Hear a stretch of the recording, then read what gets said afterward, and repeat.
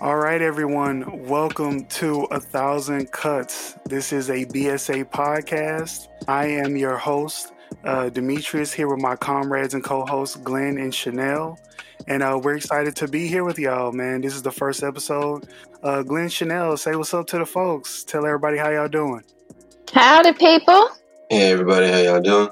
All right, all right. Well, we glad to be here with y'all. Like we said before, this is A Thousand Cuts. We are a Black socialist podcast. This is the first episode. I know the introductory episode that we did.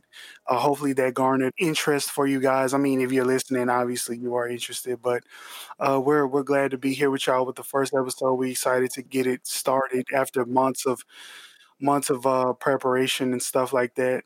So first, we just wanted to just talk a little bit about, who we are and what we represent and how we connect to BSA as an organization.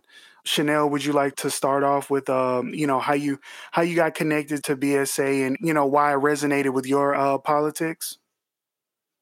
All right. So, my connection with BSA happened via Twitter, I think, as a lot of us, and being able to find a page, a group, other melanated people who are advocating for something different, right? And not just something different, but something that can strongly counter what we are experiencing in terms of the dual power piece. But yeah, Twitter connected us, and I made it my business to uh, join and be involved, and because my heart's tied to the mission. So I am all for liberation of Black people, for dismantling that which obviously is not working any longer.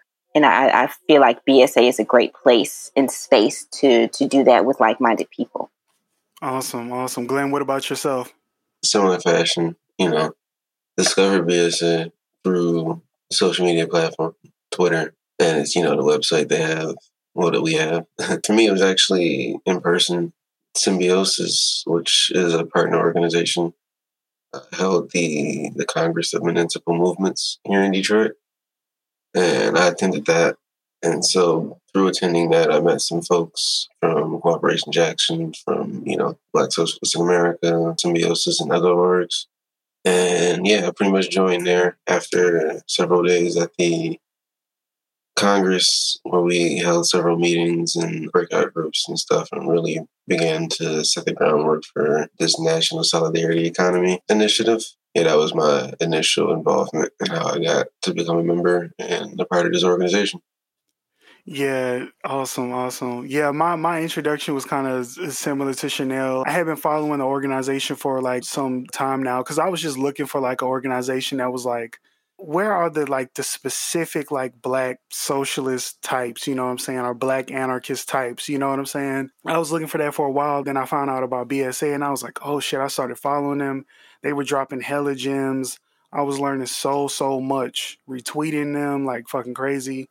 Then Z, our national coordinator, hits me up on Twitter. He was like, yo, you down to become a member or what? And I was like, at first I was nervous about it because I've never like stepped into, I was just doing shit like, just running my mouth online about stuff.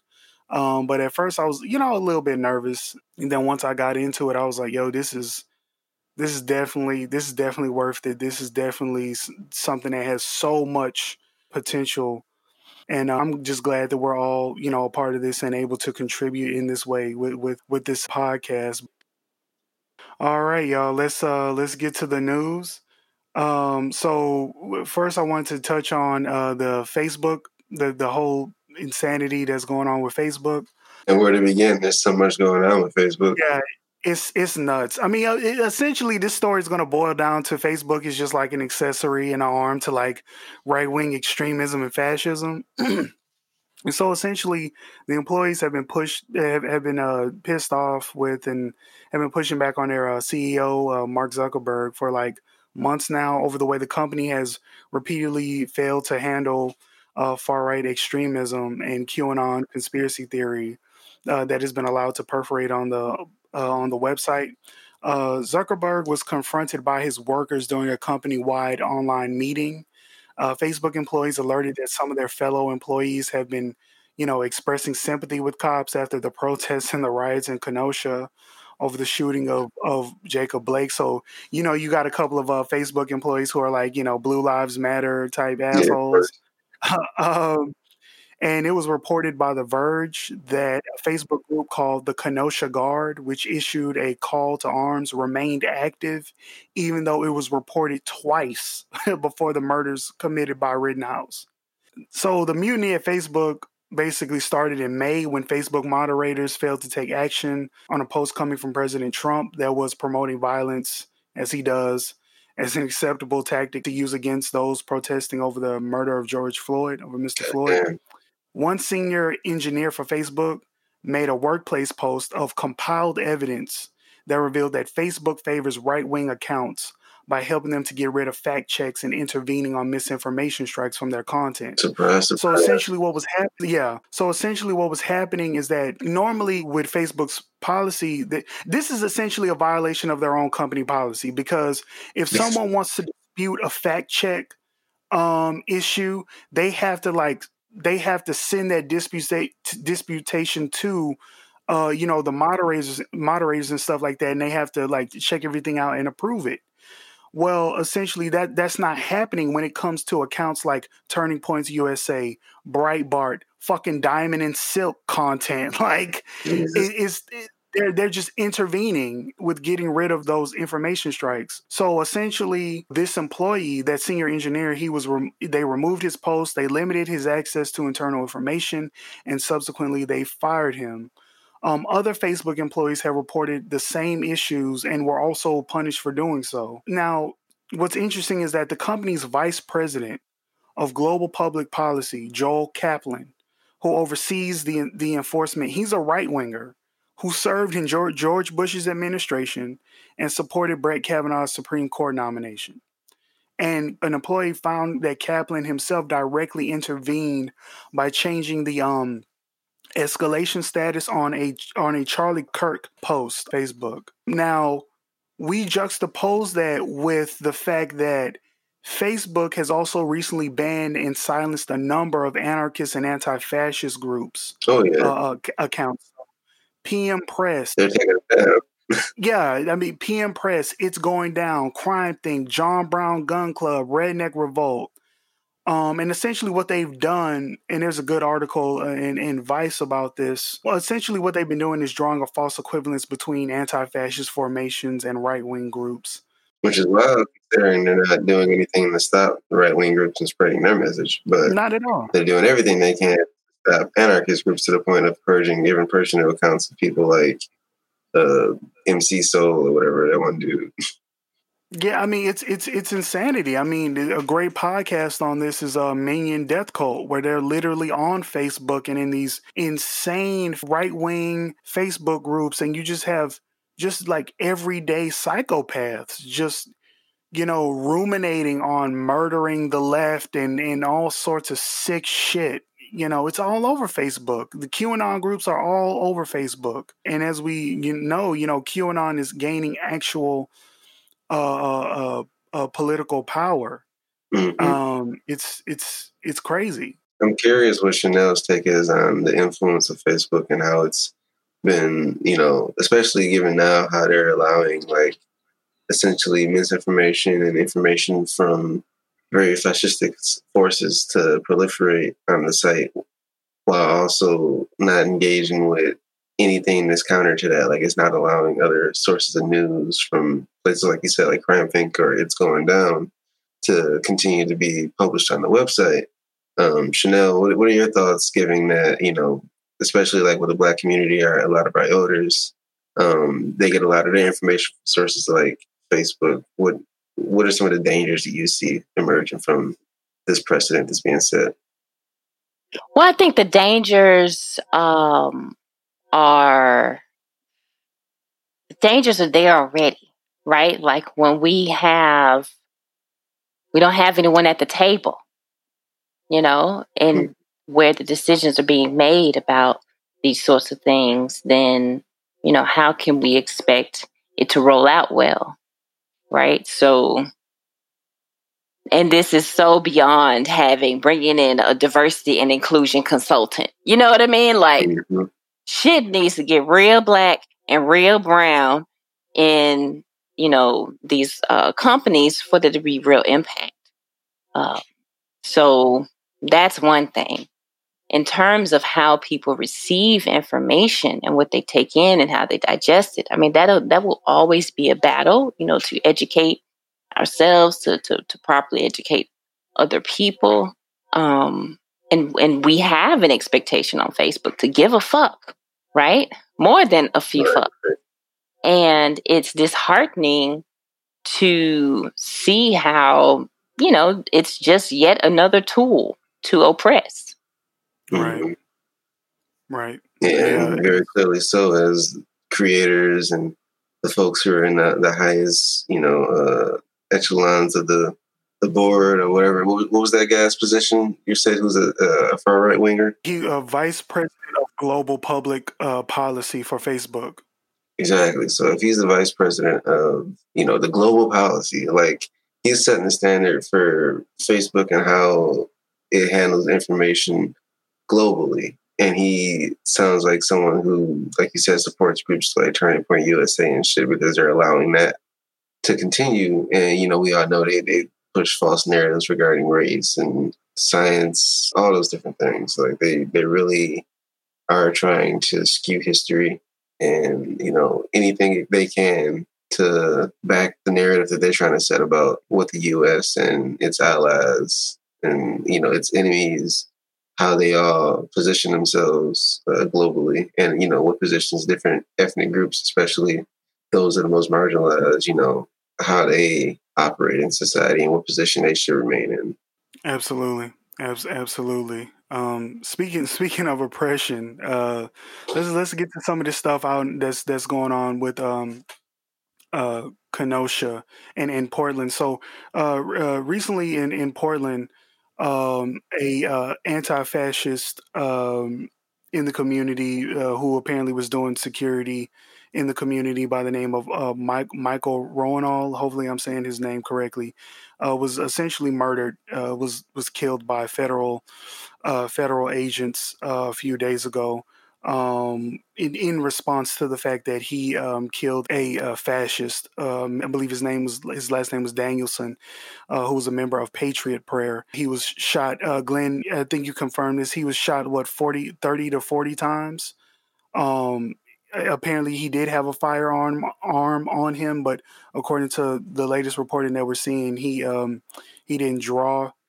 So this was just blatant state sanctioned execution. This is essentially what this is. Now we now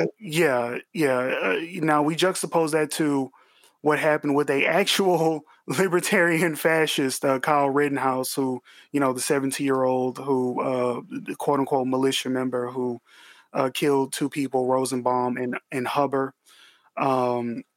Recently, he did not show up for his extradition hearing last Friday, and it has been moved to the 25th of this month. For those who don't know, Rittenhouse has 6 charges. He's been charged with 5 felonies and 1 misdemeanor. 1 misdemeanor for possessing a weapon while being underage. 17, I think in Wisconsin you have to be at least 18 to carry a weapon. He's facing 3 homicide charges, 2 charges of recklessly endangering safety. It's just amazing, right? Federal agents being dispatched for this dude who killed a fascist, who killed a member of an organization, of the people who are members of organizations that can be linked to actual murders. There's no anti-fascist group that has actual bodies on them. That's just not real. That's just not a thing, right? To add to the point that you're making about this situation, it's very important to note too that upon the act being performed by those federal agents, we had the Attorney General Barr. He put out a statement that basically applauded the federal agents for responding in kind, for responding in that nature. Right. His statement was basically saying that this is how we're planning to dole out justice. There is no escaping. If you try to escape, you'll meet the judge, jury, and executioner in the dirt. And I think that it's, that in conjunction with the fact that when this Patriot Prayer member was killed, which, anyone who knows Patriot Prayer, that they're a hop, skip, and a jump away from Adam Waffen or some group of that nature. Right. Trump was saying rest in peace to their members. And then upon the state-sanctioned murder of Michael Ryan, however you say it, upon his murder, Trump also affirmed the federal agents for performing a job well done. So, with that being the tone that's being set from this administration, which is no surprise, we know exactly what kind of, what's been from the jump, 2016 prior to that, 2012, back when he was hiring faux bombers and shit like that to fucking, that he could fire, just to feel good about it. So we already knew what the situation was with regards to their nationalistic stance and their deep-seated, beliefs in white supremacy. But the point is that, with everything that's going on with the crisis, everything that's going on with the uprisings, the crisis being both that economic and the pandemic, it's very clear that there is a grab for power being made from multiple fronts. And the one that's being situated from this administration is clearly benched in a historic precedent in fascism. And, as often with fascism, it targets the most marginalized. And this being one of the most white supremacist nations on the planet, if not the most white supremacist nation on the planet, is from here for folks that look like us, unless we really stand up and do something about it in the here and now. Absolutely. And that's just coupled with the fact that Trump has recently visited Kenosha, despite being advised not to by the mayor of Kenosha and the governor of Wisconsin, in order to show support to local police and National Guard there. He did, of course, visit Jacob Blake and his family because he doesn't give a fuck about black people, really. Well, yeah. Apparently, he only met with the pastors of Jacob Blake's mother, which I want to be merciful on the pastors and not call them kind of coonish for that. But you meeting with fascist dictators, you're coon. You ask me, but I don't know. Maybe they had their reasons. Maybe they were trying to stop him from doing something unheard of. But yeah. Well, from the reporting, it was just like, they wanted to make sure that there were folks at the table, kind of similar to what Chanel just referenced, just said. And of course, to paraphrase what he said, he basically claimed that the protests were like an act of domestic terrorism, which is fucking nonsense when you literally had a 17-year-old libertarian fascist kill 2 people. And so the president, he's pledged to give over $1 million in federal support to local law enforcement, of course, $4 million to small businesses, of course, because small businesses essentially, the way that they function in America under capitalism is that they just run cover for large corporations. That's an episode that's a whole nother conversation. That's a whole nother thing. And $42 million for public safety. And we know what he means by public safety. And then you couple that with the fact that Trump has recently tried to get rid of critical race theory or any sort of anti-racism education in all sectors of government.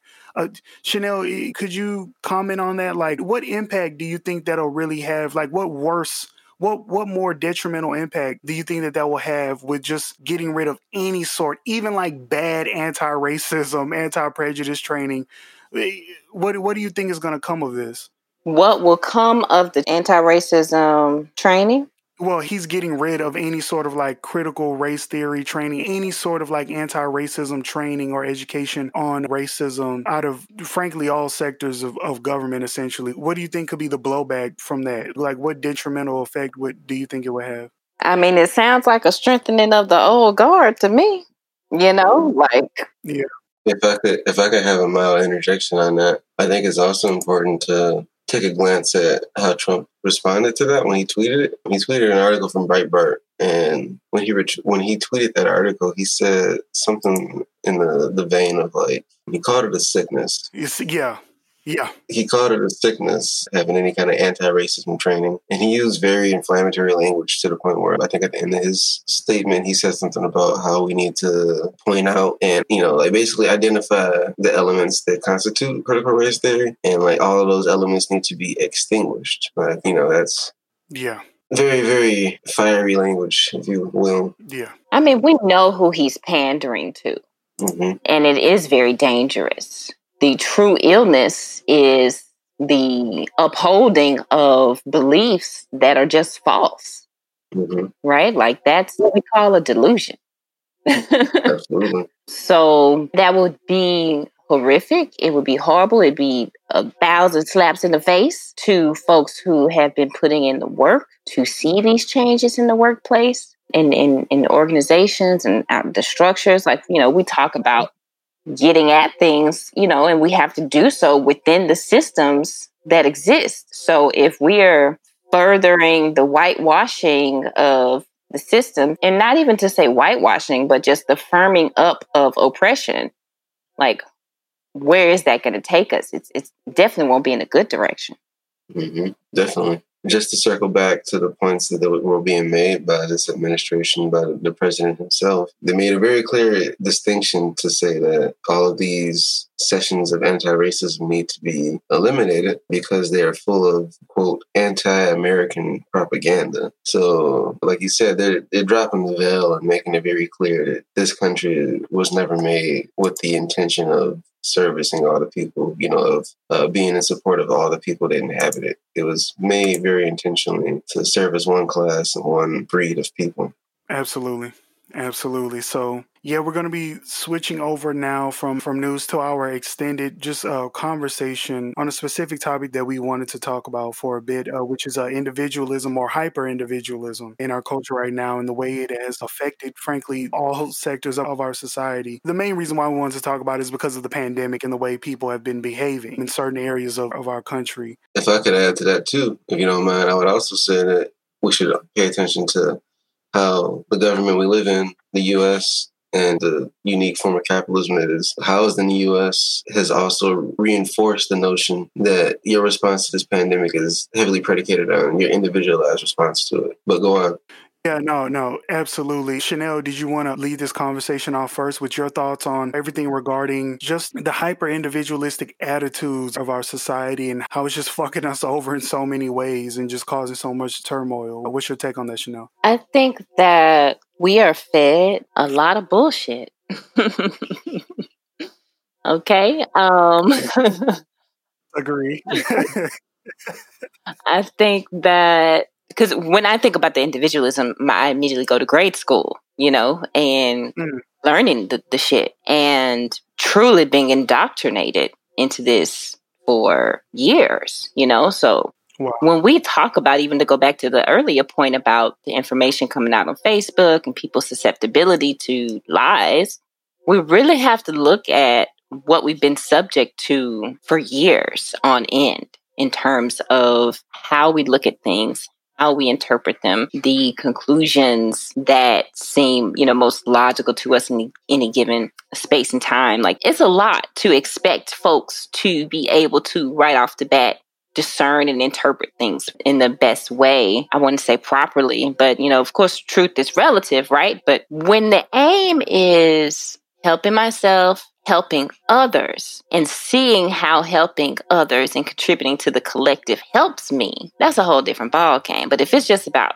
help myself and only those who look like me, then yeah, we're going to have a lot of ramifications from that aren't going to be pleasant for a whole lot of people. I like to shake things up a bit in a sense of getting us away from that individualistic thinking, but it's freaking hard. And we're still in this system. I think part of what, you know, BSA is even facing in the challenge to countering capitalism, the challenge to countering these age-old constructs of how things should be. I don't want to say age-old, but, you know, fostered intentionally, deliberately. Like, there's a lot of us of the more melanated hue who cannot see the strategy that is waged against us.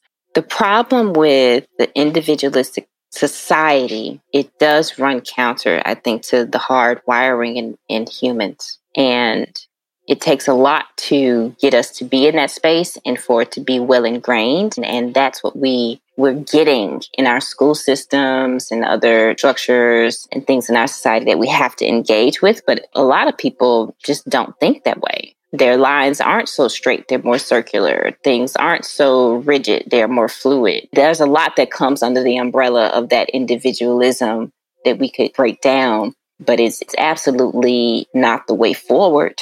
Not at this rate. Absolutely. Yeah, definitely agree with you on that. If I will, I would say that to that point you made about it being not hardwired, actually working counter to how humans are hardwired. I think that it's, I think that's why we have such a strong system of reinforcement, like you said, from grade school, shit before grade school, in just the household, you're seeing it, you're seeing those structures of individualism get reproduced and replicated as a young child from birth. You see the selfishness and, the different ways of being that typically run counter to how people, normally are. Like, when you're young, a lot of times you're more into being altruistic. You're more into sharing. And, like if you have a snack, a young child is more likely to share that snack with their peers or even their parents or something like that. Like sharing and being collective in the sense of helping each other when we're down or when we're having a hard time. I think it's a very natural thing for us because we understand the need to foster those kind of connections, those kinds of relationships. We're social beings, as they always say. And, even down to the animal kingdom, other species and stuff, you'll see that there are these degrees of cooperation that occur across different species. Like you have one group of animals helping another group of animals, and it doesn't actually even directly have any. It doesn't have any reproductive benefits. It doesn't even create a community of defense amongst different species. It's just a certain degree of goodwill that comes about as cognition is formed. I feel you can see it. You'll see if a crow is injured and has a damaged wing or something like that, other crows will come around and tend to that crow and help it with food and stuff until it's capable of taking care of itself. Hell, if a young crow is separated from its parents, other groups of crows will adopt that crow and bring it into their groups.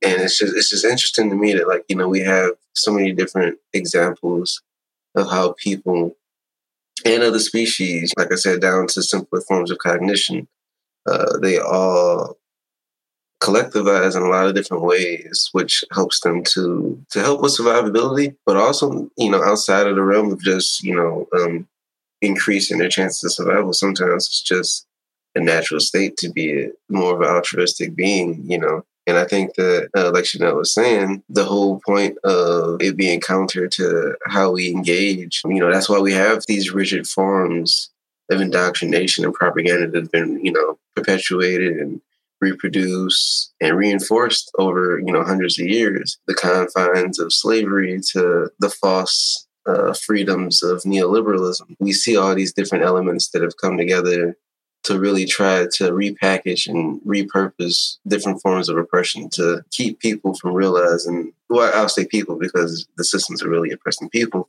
despite the effects they have on the greater ecology. But these systems have been created and enhanced in this way, specifically to keep us from realizing our ability to collectivize and have stronger community and stronger abilities to take care of one another if we were to get away from that individualistic thinking. Absolutely, definitely. Those are great points. That mutual aid, it's built in, man. It's built in. Yeah, I think for me, what just kills me about the individualism, with individual, it's just such an odd philosophy and principle to build a society on. You know what I'm saying? Like a society it's inherently collective. It needs cooperation and collaboration. You know what I'm saying? Mm-hmm. In order to function, people are going to have to rely on one another. That's just what it is. I mean, that's what production is. You need people laboring and creating things that, necessities and upholding life systems in a variety of ways. People to make food, to keep the energy grids on, to keep the heat on. You know what I'm saying? It's all one gigantic collaborative process. So to for that to be a founding principle of America, of the individual, it's just such an odd philosophy to build a society on. And I understand the sort of historical context that led to that. You know what I'm saying? Because these are quote unquote the founding fathers, but like essentially the European colonists who came to this country. They were fleeing a a political and social situation that was so extremely hierarchical in Europe. You know what I'm saying? With the monarchy Mm-hmm. and such. I mean, it was horrendous when you read about what European life was like. Places like England pre-industrial revolution. I mean, it was insanely Mm-hmm. hierarchical all over the place in their workplaces, in politics, of course the church and the clergy. So I understand why when they, ascend, colonize this nation and committed the genocides, one of the principles that they're going to found this thing on is like, you know what, everyone for themselves, like everybody is their own thing. You know what I'm saying? No kings, no none of that. You know what I'm saying? And in a way, that's kind of anarchic in its own sort of Mm-hmm. way. You know what I'm saying? And really all of Mm-hmm. life is kind of anarchistic in a particular way. So I understand why that background of why they would set it up that way, but it's just gone to an extreme. And of course Chanel will be better to speak on this, but it's that sort of concept. For me, it's recognizing the difference between individuation versus individualism, which is like individuation is a way of you understanding that you are your own person and you have your own identity and your own beliefs and stuff like that, separate from the clan or the tribe or the family or the society or the people group that you are descended from, that you come from. You know what I'm saying? You are your Mm-hmm. own thing. Versus individualism, individuation is healthy. You need that to develop, properly, to have a real sense of self, like for real. Whereas Mm-hmm. individualism, where it's just like you push it to these fucking like this. That's what germinates shit like quote unquote libertarianism. Of course, they're not real. We know what real libertarians are. That's Bakunin, that's Lorenzo Irvin. Those are real libertarians. Well, we're talking about proprietarians, right? Proprietarians are right. The right wing capitalists, nut Well, I jobs. mean, just to speak to that very briefly, if I'm not mistaken, I mean, libertarian was purposely captured by the capitalist class, the terminology, to obfuscate the original intent behind the word, if I'm not mistaken. Yeah, you have that. You have insane hyper individualism coming from right wing libertarians, and then to the furthest extent of the fucking Randians. I don't even know if there are still like Ayn Rand followers. You know what I'm saying? Like Mark Cuban, before he came to his fucking senses, was a Randian as well. But that's just like extreme. You know what I'm saying? You have your Margaret Thatcher's. Margaret Thatcher, where she's like, we don't live in a society. You know what I'm saying? Shit like that. Like it's a spit in the face of Mr. It's spitting in Mr. Rogers' face. No, we're not. It's not. We're not a neighborhood. There are no neighbors. You know what I'm saying? Some shit. You know what I'm saying? Some shit like that. That's so helpful to understand how we are connected to one another. And it's just gotten us to this insane point. And now it generates, look at what it generates. It generates a Kyle Rittenhouse, right? Where you have these individuals who believe it's more important to, and this is, all over capitalist ideology and all this other shit where it's, property, that people freak out more about people having their windows busted out than, a black man getting his torso and his neck kneeled on and murdered. It's just a horrible, immoral, and unethical philosophy to build a functioning society on, something that's supposed to be a democracy, So those are my thoughts on that. I just did a little quick glance at some stuff. The origins of libertarian thought come from some of the earliest anarchist thinkers, such as, Joseph D. Jacques, Pierre-Joseph Proudhon, Peter Kropotkin, Emma Goldman, Enrico Malatesta. It all predates the work of the early American libertarian thinkers, Murray Rothbard and Milton Friedman. They were the ones who co-opted that language, right, and took the term libertarian so that they can actually purposely construe it to have a conservative meaning behind it, to get away from the origins formed by those anarchist thinkers. Absolutely. Yeah, Murray Rothbard and Milton Friedman, one of the architects of essentially the neoliberal project, which is just fucking laid waste to the world and to society. Neoliberalism, this sort of utopian, fantastical ideology that the institutions and organizations and systems of the world operate better when they bow to the whim of the market. It's like what Mark Fisher, the great theorist Mark Fisher, may he rest in love, what he talked about in his book, that everybody and a mama, references and talks about, capitalist realism. Mm-hmm.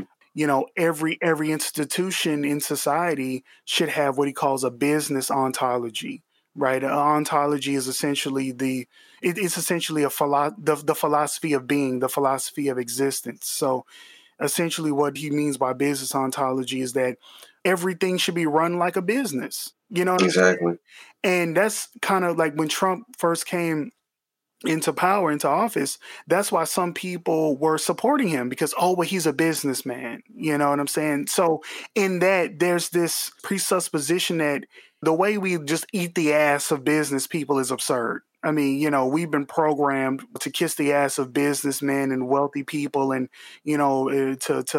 to kiss the ass of, Silicon Valley thought leaders and Wall property owners types and property owners. So that's already primed in us. That's just Gramsci called it the cultural hegemony at work, right? The way we're programmed. I mean, even in the hood, like think about how niggas revere the niggas who managed to own a house or managed to own a business or some property or some shit, Right. Like Yeah. everybody look at them as like, oh, that they must be the people to aspire to. They're making the right moves, they're doing the right shit. And then lo and behold, more often than not, you find out the line that they got there by once again fucking exploiting their own people, taking advantage of people, getting people to do cheap contract work. Exactly. And often like not paying people, just fucking completely ghosting people when it comes time to come up with that check. Absolutely. Yeah, you're gonna see the same exploitation, you know what I'm saying? And we're already primed for that, so this assumption that, oh, it's good that a businessman is going to be running the country, also, tacitly assuming that everything in society should be run like a business, which is insane. I mean, which is totally insane. When you look at how businesses actually operate and actually function, look at the failure rates of startups. You know what I'm saying? Yeah. Like it's absurdity. And again, it's that cultural hegemony. We've been programmed with this shit. And that was one of the justifications for his presidency. And definitely, I mean, you can see that sort of thought replicated in its own ways in the Black community. You know what I'm saying? Or in any community of color. And I feel like it's even worse for us to a certain degree because we're used to like not having shit.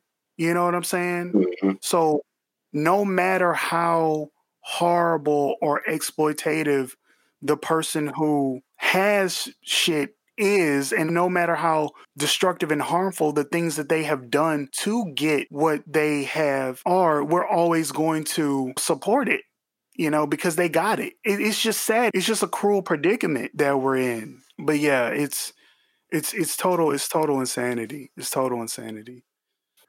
So now we are going to transition over to Dr. Chanel's segment, Unoppress Yourself. And we wanted to connect her segment to what we just discussed, individualism.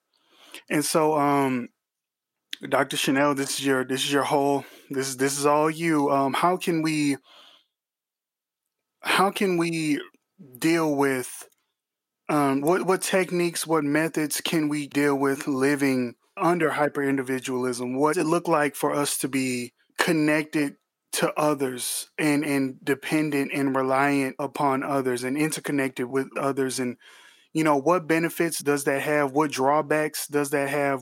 Just talk to us more about that and how we can, what techniques, what mental techniques, what self-care, what can we do, Doc? What can we do? To help a brother out. Yes.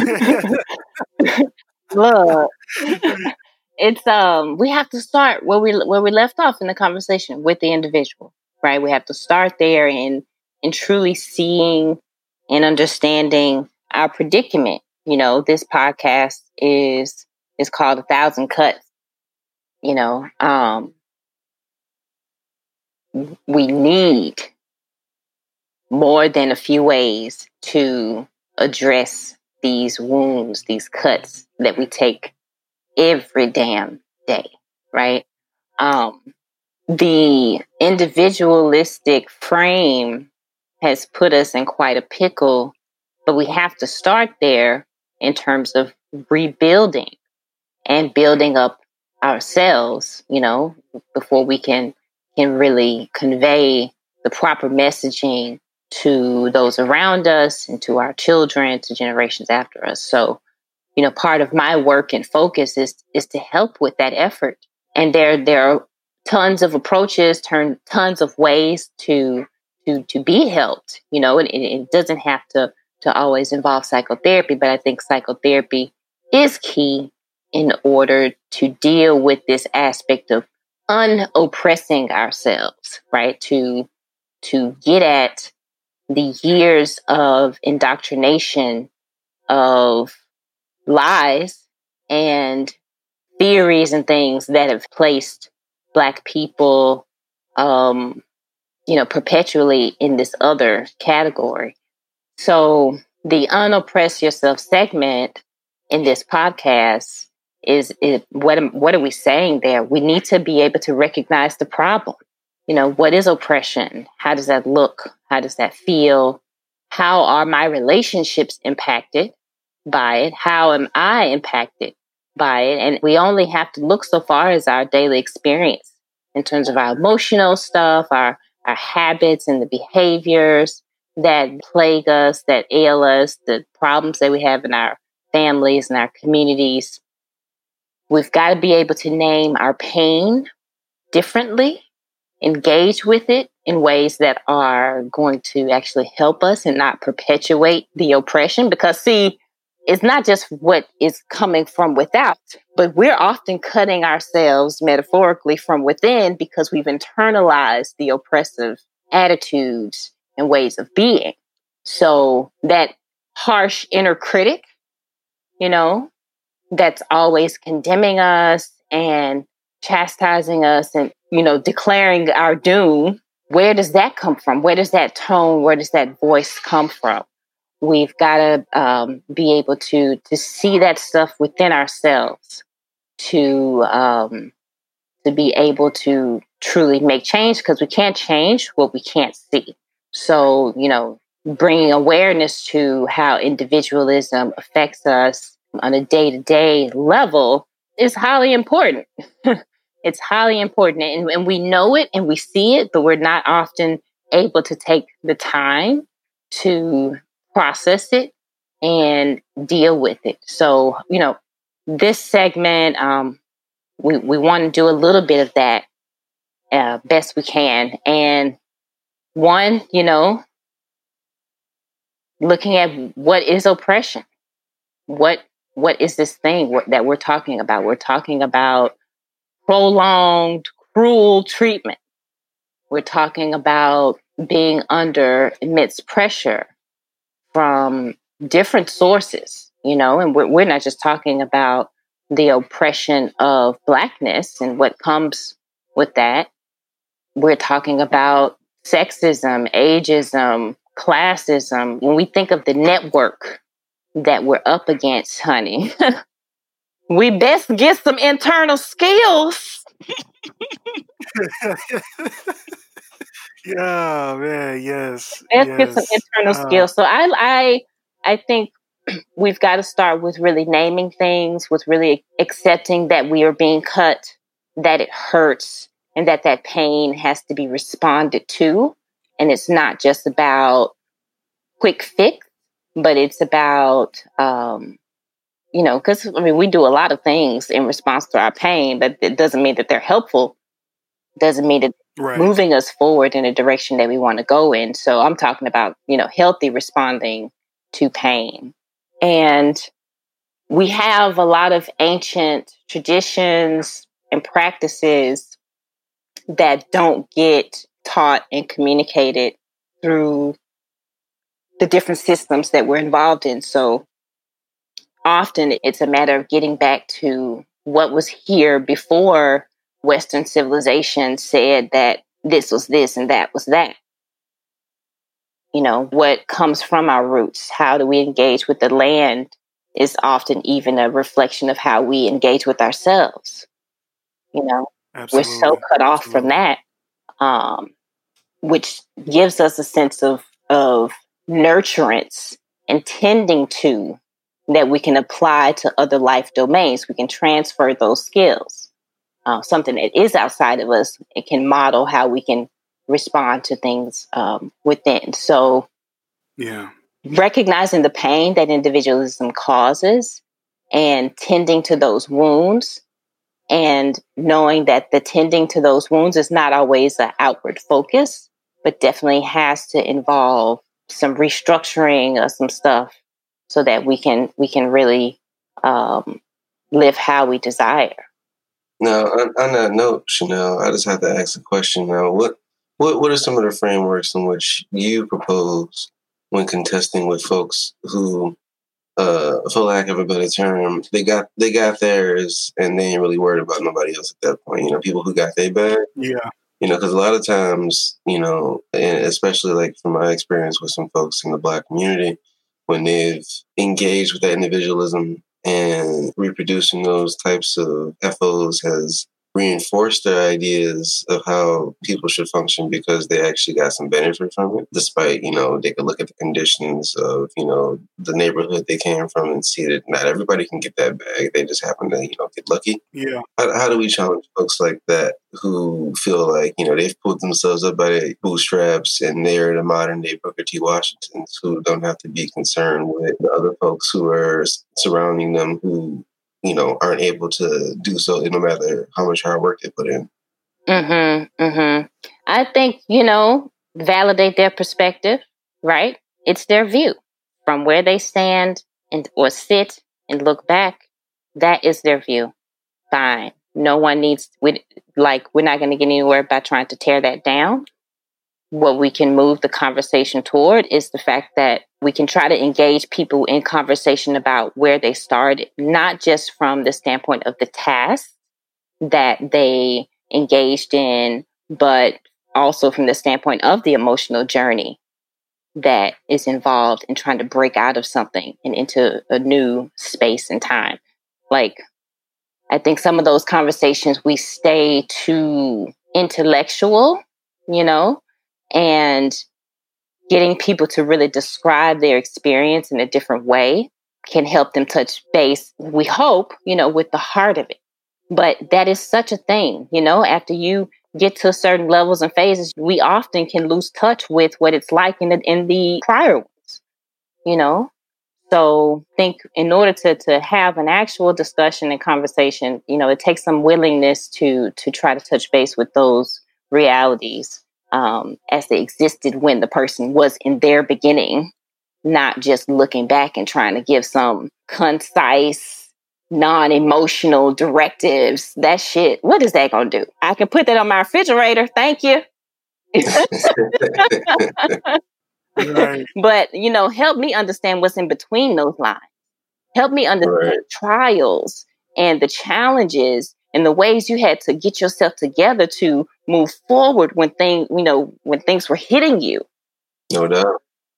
And there are some people who are, who have made great progress in the systems that be, who, keep cultivating that awareness within themselves of, where they come from. It's not just where you come from in terms of the fucking geographical location. It's where you come from emotionally, your evolution in thought and in being, and being able to articulate that to folks. And we as the other side, in this, I'm sticking with this kind of economic aspect, we've got to be able to also, know that just because somebody can give us a quick list of tips, that there's more to it than that.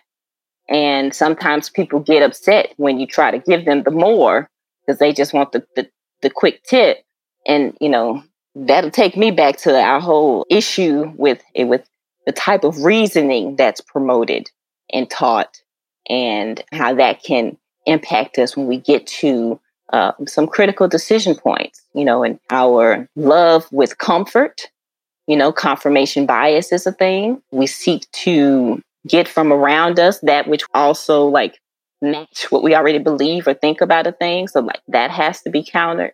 It's a lot. But, this conversation, Glenn, reminds me also of what's happening now in the workplace in the sense of employees, Black employees specifically, voicing their concerns and maybe having folks whom they're delivering those concerns to kind of have this role of like, I got to where I got, you just need to deal with it. You need to, come along to get along and everything's going to be all right. There is a desire, the grassroots, boots on the ground desire for something better than that, better than, let me get mine. I maybe give you a pointer or two on how to get yours, but, when we know what folks are countering, the systems that are against them, it is not just you as in your single solitary energy that has made a way forward. It's everyone doing what they can, however they can, to advance the cause of liberation. So, we can take those conversations into different spaces, but often it takes some finessing the defense mechanisms we just tend to have, So, and how do you finesse that? Just in how we use language to start a conversation. So I tend to try and see, okay, where's a soft entry point, so that I'm not immediately encountering so much defensiveness. But then again, after that, it depends on the dialogue that ensues and where people are and their willingness to engage thoughtfully. Wow, that's great. That's great.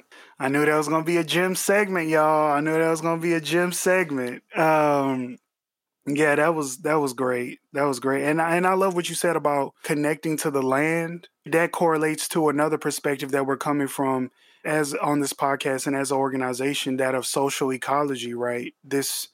Our connection to the land, and essentially social ecology, which is a form of study and research that comes from great anarchist theorist Murray Bookchin, where he talks about how the relationships that us as human beings have between one another, we replicate that relationship with nature and the land. So if we are dominating and oppressing one another, we're going to dominate land and in the environment. And we're seeing that, of course, currently with just the here but still coming environmental collapse. Recently, I just saw that there was a report that the EPA is loosening its regulations, and so on lead, and so there's a possibility that lead and mercury could enter into water systems and such, And that's just connected to individualism too, where it's just like, fuck everything else, fuck everybody else. I'm just out to get mine, The compartmentalizing of profits. Absolutely. That as well. Yeah. Yeah. So, Dr. Chanel, thank you so much for that. And now we're going to switch over to our final segment, which is the Black Joy segment. And in this segment, essentially, we just talk about and bring up different things, different shows or books or whatever it may be that is, bringing us joy right now, in just in this really tough season and really tough time that we're in, this dystopian year of 2020. So Chanel or Glenn, if you want to start that off, what are y'all engaging with, or what are you thinking about that's been inspiring you, giving you hope, giving you positivity? Yeah, Chanel, you can start that off if you would like. Okay. What is bringing me joy and positivity in this age? Being with loved ones, being able to be with loved ones. Like, let's just pause and slow it down. Being able to be with loved ones is a thing. So having the opportunity to do that is big. The whole COVID situation and the way we have to engage with one another for safety's sake, it makes it a challenge. So I am enjoying every moment that I can with those I know who love the fuck out of me. And it's very pleasurable and delightful.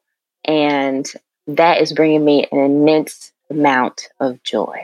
Right on. That's what's up. Love to hear stuff like that, because that's, some of the things that historically we've been able to at least draw some, semblance of comfort and warmth from being able to connect with our loved ones. And so that's actually really good to hear, Chanel. Thank you for that.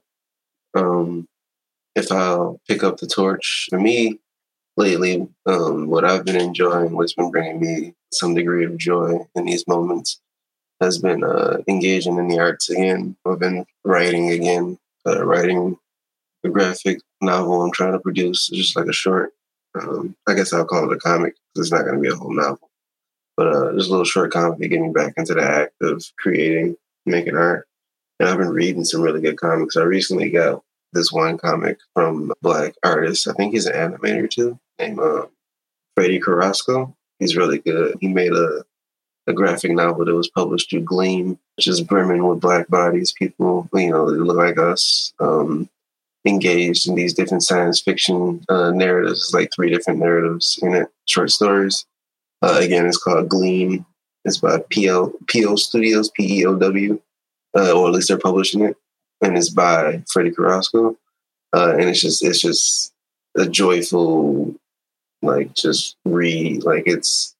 It reminiscent of picking up the Shonen Jumps as a kid and scrolling through the One Piece and Dragon Ball and shit like that. It's just a great collection of stories from a Black perspective and told through a science fiction lens. It's enjoyable. I would highly advise it to anybody if you can get a copy, because I had to wait for the second printing to get my copy. So awesome. Yeah, for me, I have been just trying to watch things that just make me laugh, listen to different podcasts that makes me laugh. That's just always really good for my mental health, to center me back, and to get some joy really quickly.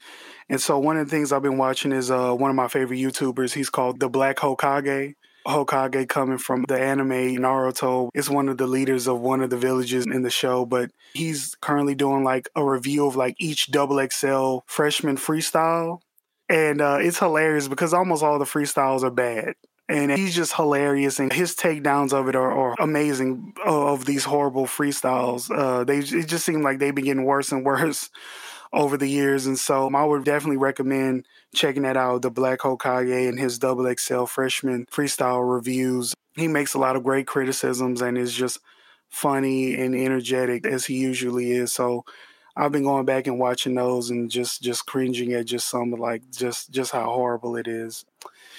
Yeah. I think this is going to be it for this first episode. Thank you to our audience. Thank you to anyone who's decided to check us out and you thought the introductory episode was good and you've been supporting the organization. I want to say just thank you. This has been a great episode. This has been awesome. I am your host, Demetrius, again with my comrades, co-hosts Glenn and Chanel. We will see you all on the next episode. Thank you so much for tuning in to this first episode of 1,000 Cuts. We are a BSA podcast. Y'all take care. Bye, y'all. Take it easy. Y'all take care now. You hear? That's perfect.